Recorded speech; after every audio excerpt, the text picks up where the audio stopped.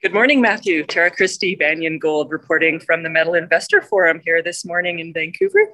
Our first in-person conference that we're attending. We have our new banner behind us and we're ready to rock.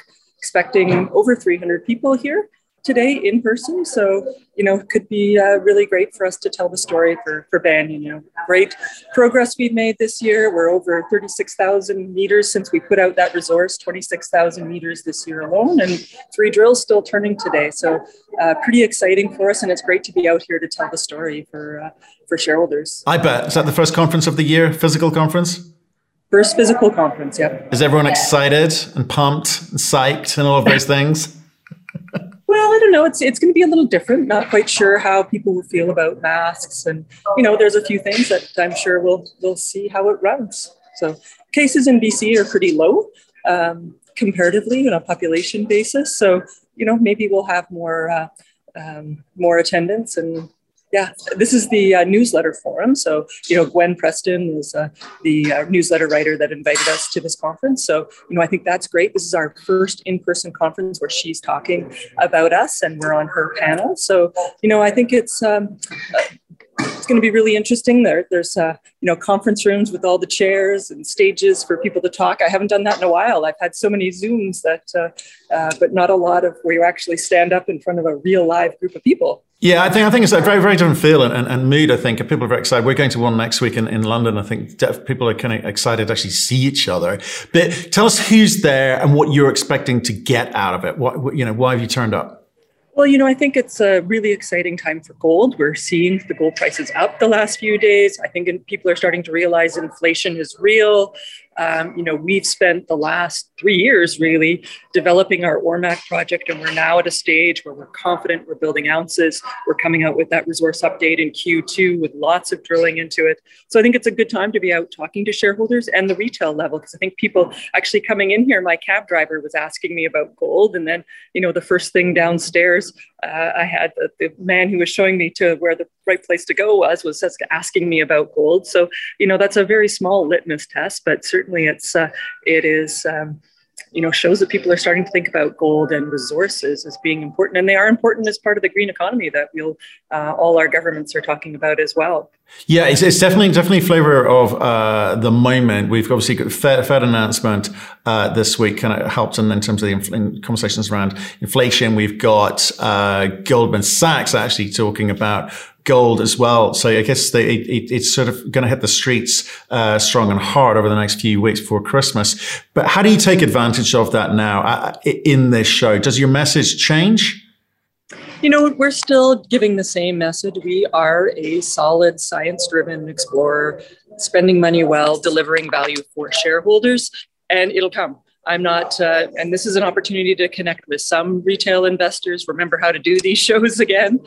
We went to Beaver Creek, but that was very different. It was one-on-one. It wasn't this big retail network. And those are sophisticated investors that know the mining space. So this is a different audience. And, connecting is a little bit different. You're less technical, a little bit more overview. And it takes time. Investors need to hear the story and they need a little bit of time to then hear the story again, follow up, do their own research. So I think, coming to this kind of a show is a start. And then, you do all the follow up and try and get people invest. There's lots of stories to invest in. And why is ours different? Well, I think we've got the great advantage of having a project in a tier 1 jurisdiction with infrastructure.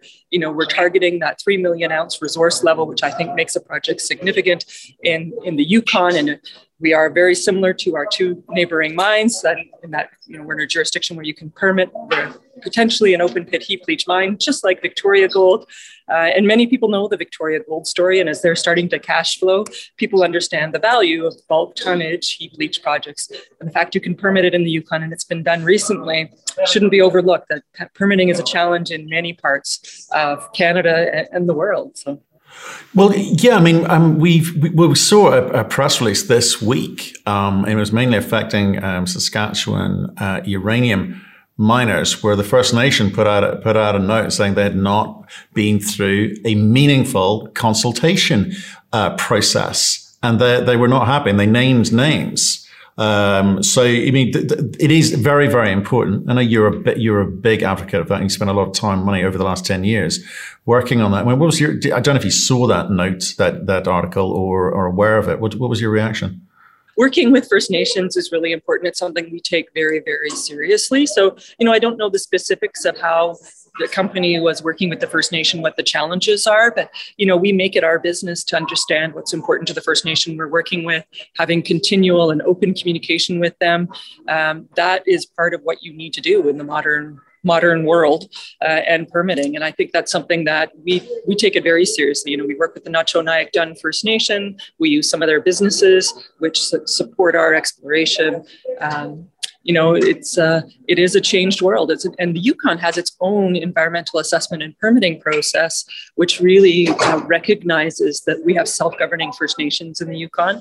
And so that's so important to have that relationship going in, and a very different structure than what happens in Saskatchewan. So. And I get asked questions about it all the time. Well, yeah, I think people are suddenly starting to realize, we've had people in the past saying, well, why do you even bother talking about jurisdictional risk, or why do you talk about First Nations? And I think it's coming home to roost now, certainly within the context of the bigger and wider ESG initiatives, driven by the funds themselves. But look, I also want to talk to you, because I know you're just about to start the day there. So I just wanted to catch you before you got all of these people coming in. Since we only spoke recently, but you put out your Q3 exploration update. You've got 3 drill rigs running. I mean, what's the news? Well, we're waiting for the next results. We'll have our RX Hill results, but we've drilled over 120 holes, so we'll have another 90 holes from this year's drilling. So lots of news flow to come from us.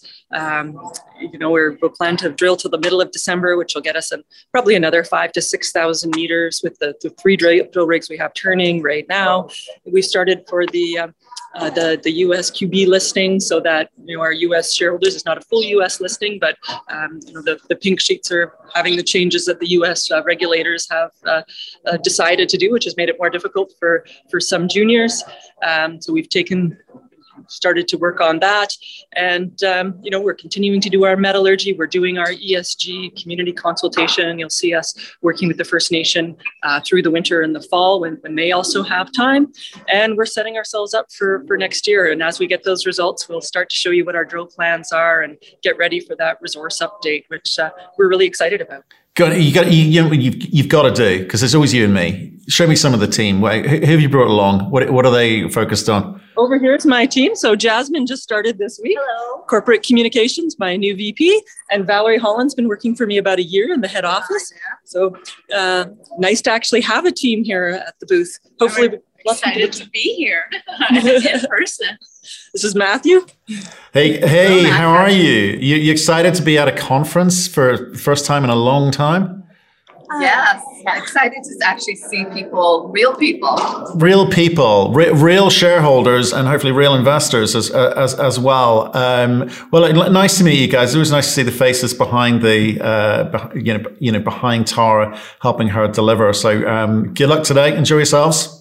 Thank you. Thank you very much, Matthew. And you can see the conference room over here starting to get busy. You can hear that people are starting to come in. And over here is an actual podium with actual chairs where we'll be presenting at 10 a.m. this morning. There we go. Fantastic. Well, Tara, thanks for picking up the phone. Just wanted to catch you before everything kind of kicked off there. And so actually, quite frankly, I'm sort of intrigued. I need to get back up to speed myself for next week. Well, enjoy the one-to-one. Okay. Talk to you again soon. See you again, Tara. Cheers. Bye. Bye for now.